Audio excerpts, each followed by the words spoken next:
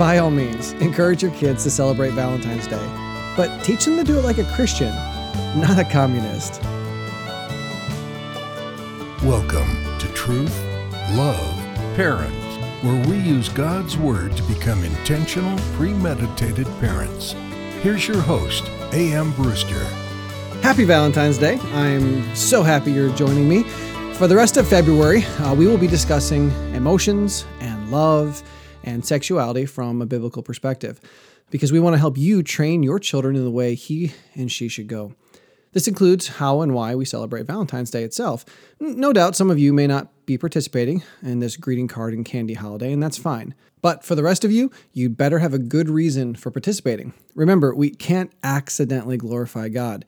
Even our celebrating needs to be purposeful. But more on that in a minute.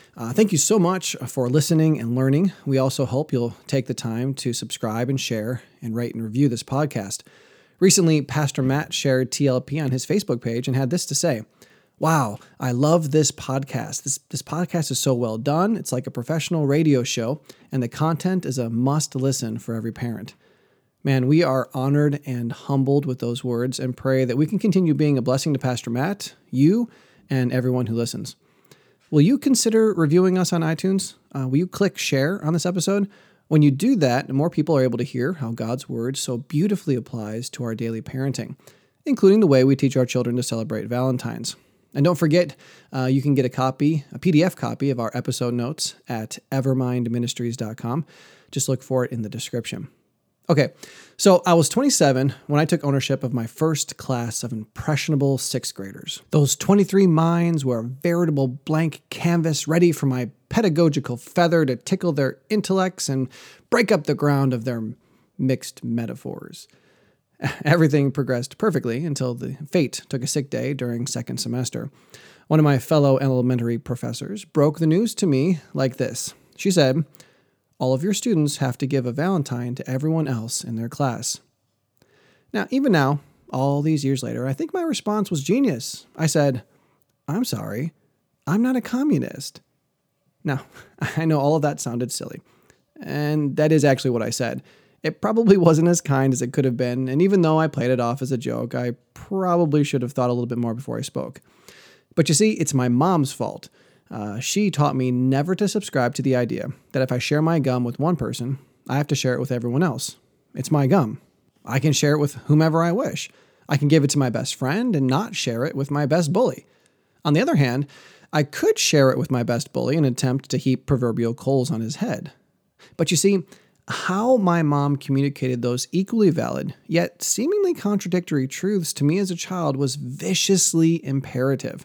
I believe my mom did it the right way, and I believe we all need to grapple with this. We mustn't be lazy in our communication.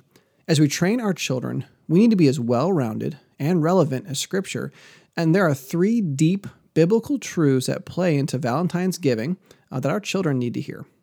The first truth is this: biblically speaking, none of our children deserve a Valentine. And of course, neither do we as parents. As sinners against an almighty God, we all deserve hell. Our children need to understand that. It goes a long way in helping them with discontentment and complaining. When I realize that I deserve hell and nothing more, man, everything that happens to me in this life is much better, even if that thing happens to be uncomfortable. Laying this foundation will help us guide our children through the potential trauma of not receiving a Valentine from someone. The second truth that applies to this is this. According to the KJV's rendering of Proverbs 18:24, children who don't show themselves friendly are not going to have friends. And by extension, no one will want to give them Valentines. This is a biblical reality fleshed out in more than just Proverbs. Too many young people in our culture feel entitled. They think they deserve to be invited to birthday parties because they're in the same class as the birthday girl. They deserve free education because they're American. They deserve free health care because they're sick. They deserve a Valentine because it's Valentine's Day, and that's just what you do. And it doesn't matter that they're unkind to everyone they know. They feel the right to complain and get mad when no one gives them a paper heart. And the third thing is this. Our children must acknowledge that God commands us to love one another, even those who mistreat us. We're to live every moment of our lives preferring others above ourselves in kindness, trying to outdo them in honor, according to Romans 12:10. Again, this too is a biblical reality that plays into our celebration of Valentine's Day. And no doubt we've shared these truths with our children at different times. But how do we teach our children the tension without inappropriately preaching one and capriciously ignoring the other? This is similar to what we discussed in episode 21, one type of advice to avoid at all costs.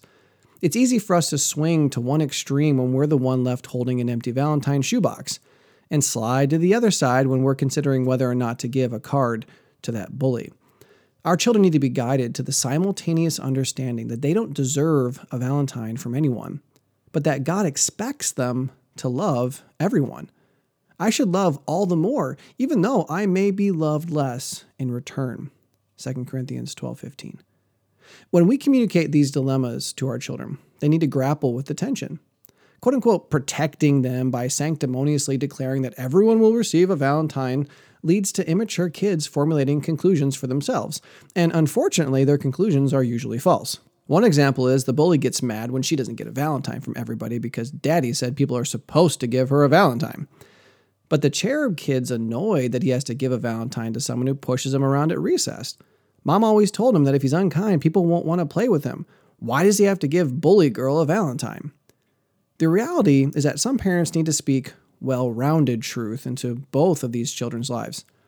The bully needs to understand that she is doubly undeserving of a Valentine because she finds joy in sinning against God and hurting people. Proverbs lists out the bully's fate in very picturesque detail, and though God has commanded kindness from the kids in her class, that doesn't give her the right to reap love when she sows hate. She needs to be brought to a point of repentance for her sin and desire to not only be kind on Red and Pink Day, but also to be kind the other days of the year.